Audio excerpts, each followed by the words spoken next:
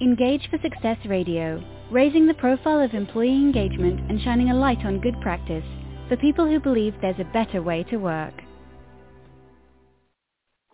Well, hello and welcome to show number 433 from Engage for Success Radio. Today we're going to be talking about how do we navigate this the epidemic of workplace mental unhealth, and I'll be introducing our guest in a moment who's going to be helping us explore that topic. But by way of an introduction for any new listeners out there, Engage for Success is a not-for-profit movement, and we're the UK's leading voice on the topic of employee engagement. We're raising awareness and running events through our area networks around the country, and our topic and sector-specific thought and action groups. We're developing research, publishing case studies, and shining a light on great practice. Do visit us at engageforsuccess.org to learn more, and where you can also sign up for our weekly newsletter. I'm Jo Moffatt. I'm one of the regular hosts of Engage for Success Radio, and I'm also managing director and founder of Woodreed. Woodreed is a specialist creative agency where we use the tools, the techniques, and the insights-led approach of the advertising and marketing world to help our clients create great places to work, high-performing cultures of engaged employees. So as I say, today's show, number 433, is how do we navigate this workplace mental unhealth epidemic? And to help us explore that topic, I'm very pleased to welcome back to Radio Engage for Success Radio, Maria Paviour, who is founder of Cari, which is a workplace wellbeing and performance platform, as well as being a new NeuChem, I should have checked how to pronounce that, shouldn't I? NeuChem Coaching Model as well. So have I introduced you correctly, Maria? That's not bad, Jo. It's not bad. It's NeuChem, actually. NeuChem. Oh, it's NeuChem. NeuChem. All right. Yeah.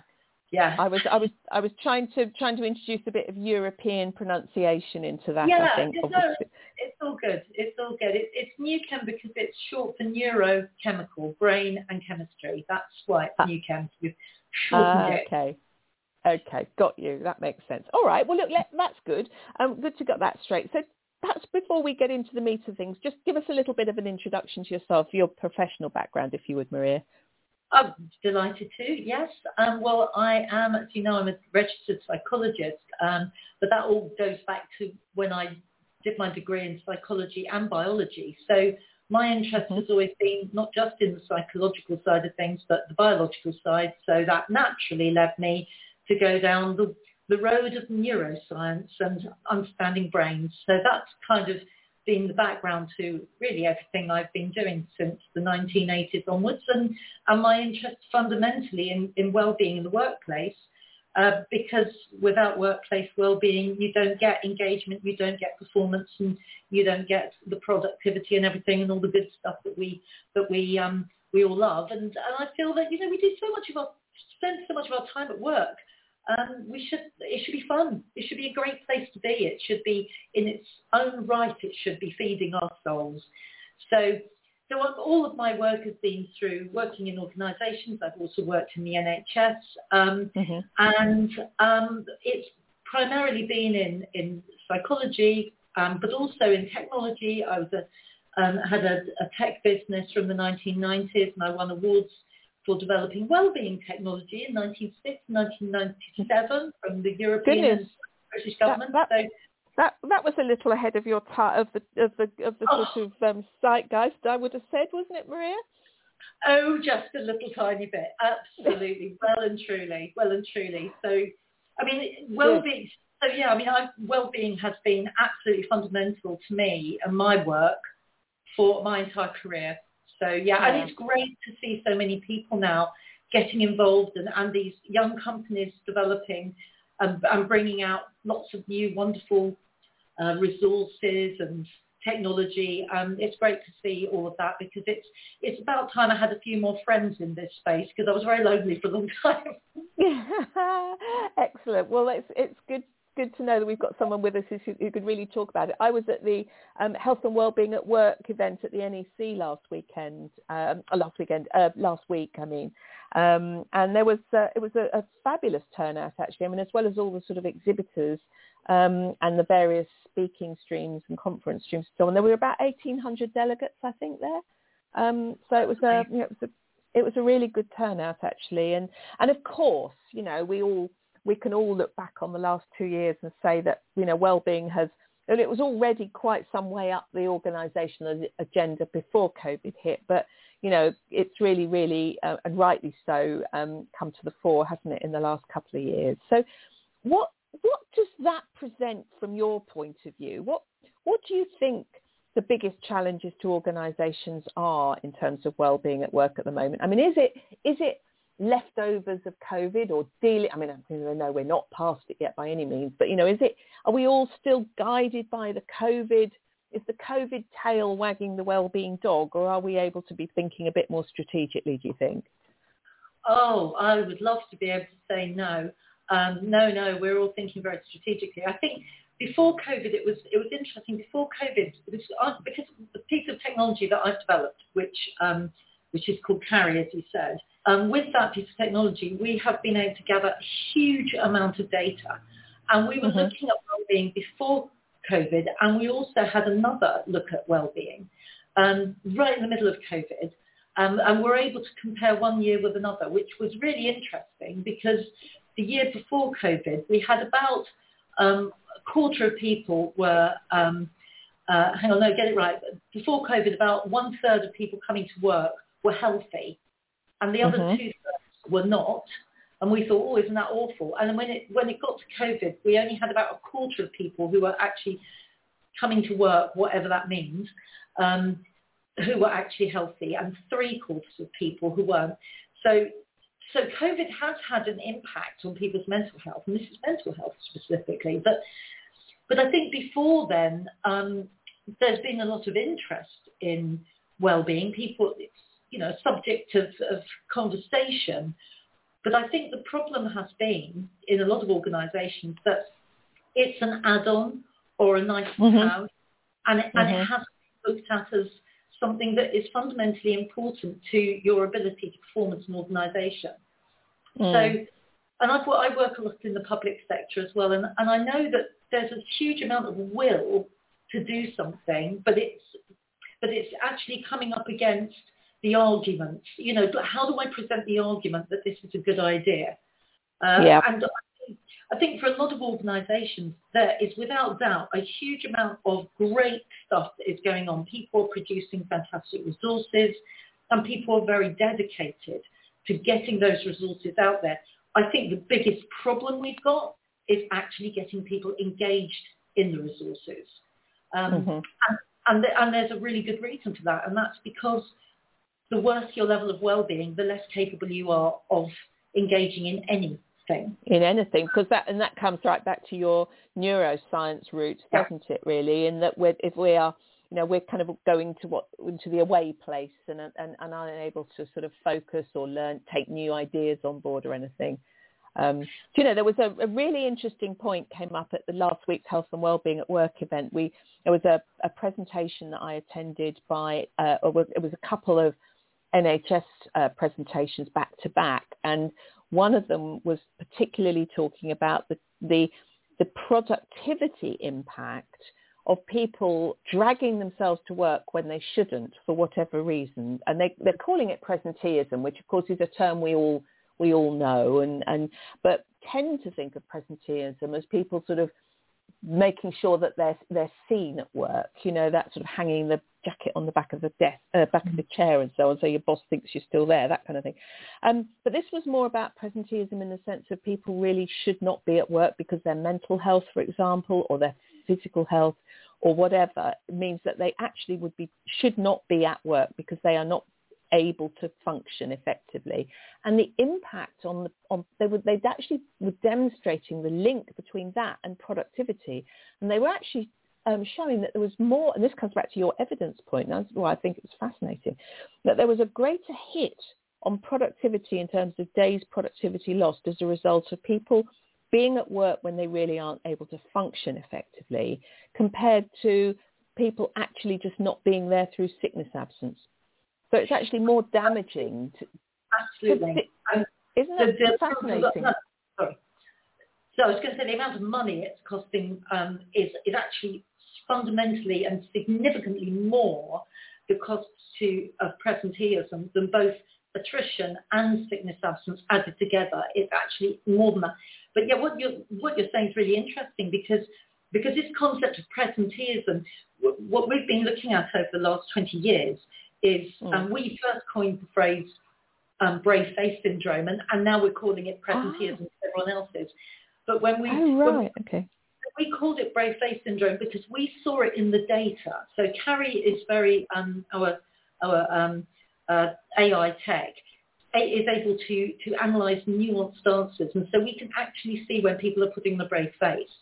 From looking at that, what we've been able to determine is that there are 3 different levels of presenteeism, and each of them require a very different approach. So the way that I kind of put it to people is to say, you know, when you've got this website full of fantastic wellbeing resources, it's a great thing that you've got it, but you've got to be really careful because the lower down in wellbeing people are, the less able they are to be able to take on board and use these things. And I liken it to throwing a book on how to swim to someone who is drowning. You know, it's not. Oh yeah. You've got to get the appropriate measure. So I often talk about the river of life because we see Cari as the search and rescue of well-being. So we use that sort of watery metaphors. But actually, if you imagine coming up to a challenge in life, and it's like coming up to a river, and you get to the bridge, and you can cross on the bridge. And when you're healthy, it's crossing on the bridge. You can see the challenge, and you can overcome the challenge, and it's easy. But if you slip off that bridge and you're up to your knees in water, and people often can relate to this idea of life feels like you're wading through water, work feels like you're wading through water. And that's the first level, if you like, of presenteeism. But when you're at that level, from a brain science point of view, you're going into hyperarousal. But the best thing for you is to be among other people and to be able to talk to them and to be able to be part of something where you can all work together and talk about your issues. But once you start getting washed downstream and you're trying to keep your head above water, you really don't care about anyone else, to be perfectly honest. You're just focusing on yourself. And at that point, you really could do with somebody like coaching you into getting back into the shallows so that you can get out of the shallows. And if you go further downstream, then you can end up going under, and you literally need someone to pull you out. And if you imagine that kind of metaphor in a working situation, it kind of works quite well. You think, some people literally need you to go up to them and say, do you need some support? That's not in those words, but you know, you need some support, and you're worthy of support. There's no why you shouldn't have support. You are worthy just like everyone else. And I think that's an important message, actually. Yeah, I think that's fascinating. I love that analogy. I think it's a perfect analogy. And I have to say, I much prefer your brave face syndrome to the word presenteeism, because for me, brave face syndrome explains it far better. I think it's a much easier thing. You know, it's clearer than presenteeism, which to me, as I say, feels much more like I'm going to hang around for a bit. You know, I'll pretend that I'm working a 10-hour day when actually I could have got my work done in 8. That's not the same thing at all. And I much prefer your brave face syndrome. And what was quite interesting, of course, if you think about the NHS stories that I heard last week that prompted me to say this, you've got because you're largely in a vocational work, people who are working because of a vocation or a much more driven sense of being what they're doing, they're far more likely to put a brave face on things and drag themselves in than somebody in I'm going to say a less important commercial world job, you know, where actually it's not the end of the world if I don't turn up today, you know. So they're far more likely to have to do that, aren't they? I think that's such a well-made point, because the thing that I do find working, so I work a lot in the public sector, and what you discover is that people, they genuinely don't want to let people down. There's very, very few people get out of bed in the morning and think, I think I'll go to work and do a bad job today. I think I'll go to work and not care about customers. I mean, it just isn't something that people do. But they do go to work and find that they can't access the brain capability that enables them to be able to be cooperative with a customer, or to be creative in dealing with a problem, or to be able to make a decision quickly, or to be able to solve some problem that has presented itself to them. So those things are all related to our brain capability, which is something else we've been monitoring, which has been really interesting, the dip in brain capability that we've been noticing during COVID. There has been an improvement. We have seen some improvements, and I think as people get to know a little bit more about what is it going to be like post-COVID, what does hybrid really look like? What's it going to feel like? I think that is helping a little bit, but I think the issue around coming into work and coming in because you are actually committed. You're not coming in because you don't care. You're coming because you do care. The fact that you can't function is a problem often of the environment, as well as it may be things you're bringing from home. But the emotional environment is very, very important and a fundamental factor in whether people are going to perform well, whether they're going to have brain capability that they can call upon or not. So we have a big responsibility in organisations to create the right culture and environment. And that leads us into really the topic of this afternoon's show, really. So, what are the steps that we need to take? How do we navigate this epidemic of mental unhealth? What can we do as individuals, and what can we as employers do? Where do our responsibilities lie? Well, I think the first most important thing has always got to be the data. Without the data, you are in the dark. So you really need to get good quality data that can tell you what is going on in the organisation, not only on the surface level, but also under the surface, behind the brave faces. So confidential data that people can trust, because, you can have so many surveys, and people then can start saying, is that that person that said that? And you don't want that. You want people to feel that they can really be honest. So confidential data is really important, first and foremost. And then what do you do with it once you've got it? And I think that's where a lot of organisations, they gather data and then say, we don't know what to do with the data now we've got it. We obviously need a wellbeing strategy.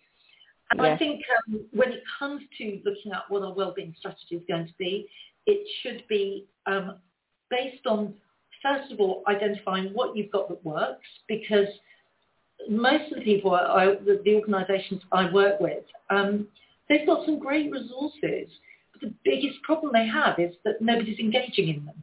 So this is the point you made at the beginning, isn't it? That if you're there's no point chucking a life jacket to somebody who's drowned. Sorry, what am I talking about? There's every point sending a life belt to somebody who's drowning. There's no point chucking them a book on how to learn to swim, is the point you said, which was much more articulate than what my garbled response there. So you're right. That's the point you made, that people who are in need of that support are the least able to access it. So how do we help get over that problem? Well, I mean, that is a difficult problem to get to overcome. I mean, this is why I've been working in the technology that I've been working in, because that's what we basically are doing. We're looking at how do you identify what level people are in terms of their well-being, and when we've identified it, we can then direct the right thing to the right person. So it's not, like you say, if you've got a life jacket, then you know that the person that needs that is the person that is going under right now. But if you don't know if they're going under because they're walking in going, hi, I'm fine, then it's a problem. Another thing that I think is really important is having people who can talk to people in the organisation, and particularly who can kind of reach out to people and allow them to feel worthy of support. And the best way of doing that is to be vulnerable. I mean, I don't think you need a whole load of people going out saying, I'm specially trained in finding out whether you're okay or not. What you actually need is people going out saying, I don't always feel okay. And that's okay. And it's okay not to be okay. And I'm going to share that with you. And if you're not feeling okay, that's okay too. We need to get beyond cultures where we feel like we have to, everything's about surface and everything's about looking good and being tough and all that kind of stuff. It doesn't support anything. We need to work towards what I call Phoenix culture. A Phoenix culture is where we're constantly reinventing it, because every time something goes wrong, we go, oh, how can we learn from that? Rather than pointing the finger at somebody or saying, I don't know who did that, it's nothing to do with me. So, yes. So those are the things that will make a difference. And the key thing really is in identifying who do we need to get the right resource to. So if I've got people that are feeling reactive and they've dropped out of high levels of well-being, I can get them back into high levels of well-being quickly if I get them involved with other people. If I get them together, let's all have a coffee together and have a chat. I mean, simple things like that can move somebody out of a lower level of well-being, which could go bad, back up onto the bridge, as I like to call it. Quite a simple thing. Everyone can do that. Everyone can. Maria, this is very interesting what you're saying here, because I was going to ask you. On the one hand, there may be organisations listening where they've sort of invested in well-being champions or mental health champions, and there's kind of that approach on the one hand, and then on the other side, you could say, well, actually, this is something that an individual's line manager should be skilled or trained or coached to identify and spot, know when they need to have that coffee. I mean, whose responsibility is it? Is one model better than the other, or is it actually a mixture of those? I think it's great to have anything that is supporting well-being and mental health in the workplace has got to be a good thing. Used well, used properly, used judiciously, it's got to be a good thing. I think that we should, all of us, take responsibility in teams to be supporting each other. And I think, this idea that we have to be specially trained, it does help to learn and know how to have a good supportive conversation with someone. And I think that's more important, much more important than knowing anything about any mental health condition. You don't need clinicians do that, not us in the workplace. That's not our job. But what we do need to be able to do is have decent conversations with people where we ask, how are you? How are you today? And we can actually allow people to answer. So I think that's the key. And for me, the more we can get teams to be self-empowering, that is where I feel the real sort of nugget of gold is. Because bringing things in from the outside is great. And if we want to be self-sustaining, we need to be individually and as teams more self-reliant. And I think teams can help each other. And if when we're working in a team, we usually love the people we work with, and we're more likely to talk to them, to share with them, and to listen to them than we might somebody from outside the organisation. We're more likely to trust them when they say, oh, I did this, or I felt that, I've tried this. We're more likely to. Teams at work are little communities, and they're really important, not just for being productive and getting the job done, but they're part of our sort of the extended family. And I think that's a really important thing. For me, the technology, which I've been involved in all my life, so I love technology, but the real truth of it is, it's there to connect, from my perspective anyway, it's there to connect one human to another. That's what it's really there to do, to make sure we're connecting with each other, to give us a route to connect in a safe way. It's never going to take the place of another human being. And to be able to have a conversation with somebody face-to-face, eyeball to eyeball, preferably, actually changes our body chemistry and takes us from being in dangerous states of stress into actually activated, positive levels of energized. And So that's really interesting. So that, yes, I mean, technology not only connects, but I also think it frees us up to have the time to be more human, because technology can take away, more broadly, I don't mean in a health and wellbeing context, but just more broadly, it can free us up from some of the grunt work, then more time with the human interaction, which is obviously important. So, but you made the point about face-to-face or real, looking people in the eye, makes me think about whether when people are on virtual calls, Teams meetings, Zoom meetings and so on, do you have any sense as to the impact of having a camera on or off? Are we better when we see each other, even if it's through a screen? Yes, I would say very simple answer, which is yes. It is. I mean, people don't always feel comfortable about having their camera on. I understand that. And very often it's because they're not feeling at their best. If you're in a group, you might not want to have your camera on. I can understand it. And when you do have a contact, whether it's face-to-face in a coffee shop across the table and you're chatting, or in the staff canteen, or whether it's across the screen and you're having a face-to-face, it does change your body and brain chemistry, and it does make you healthier just having that conversation. So there are pros and cons to being online, but I think the pros outweigh the cons in as much as it's better to be online and have a one-to-one, face-to-face online with somebody than not to have a face-to-face at all, or to have a conversation on the phone. It actually has more benefits to you. Yeah. Okay. No, that absolutely. I'd agree with that. So we've got just about 4 minutes left, Maria. I wonder whether we can finish up by really talking from a organisational perspective for those people listening who are feeling that they should be doing more about their people's well-being. They know they perhaps got a sense that things are not as good as they could be. What steps ought they to be thinking about taking most immediately? Right. Well, as I say, I'm going to go back to data. You've got to get the data. So that's the first thing on your list, get the data. Right. The other thing is, and do a review of everything you've got. Don't think that you have to reinvent everything that you've done last year. Everything you've got is probably really good. What you need to be doing is looking at not one size doesn't fit all.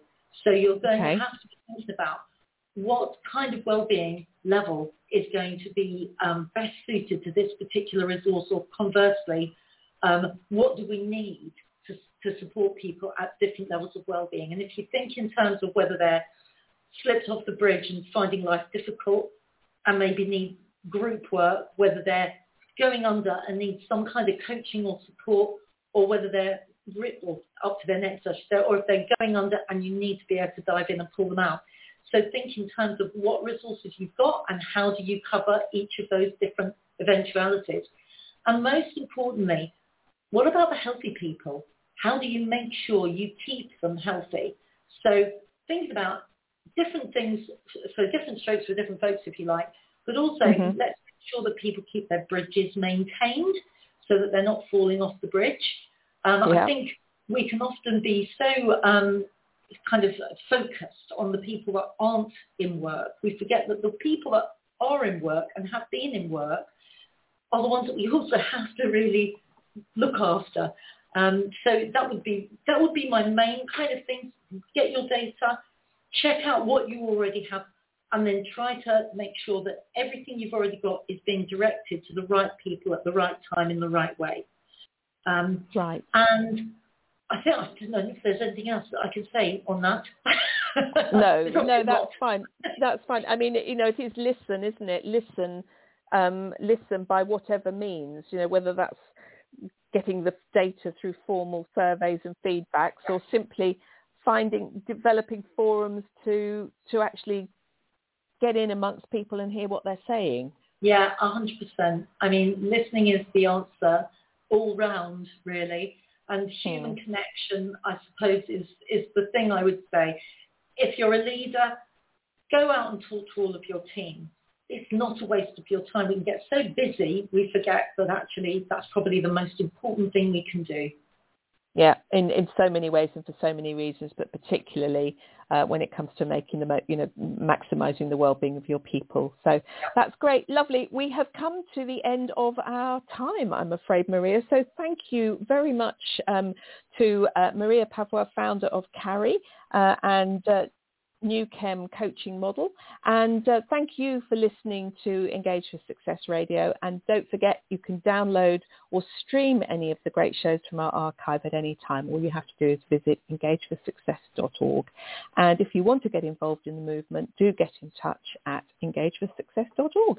So thank you very much and goodbye. Engage for Success Radio, raising the profile of employee engagement and shining a light on good practice for people who believe there's a better way to work.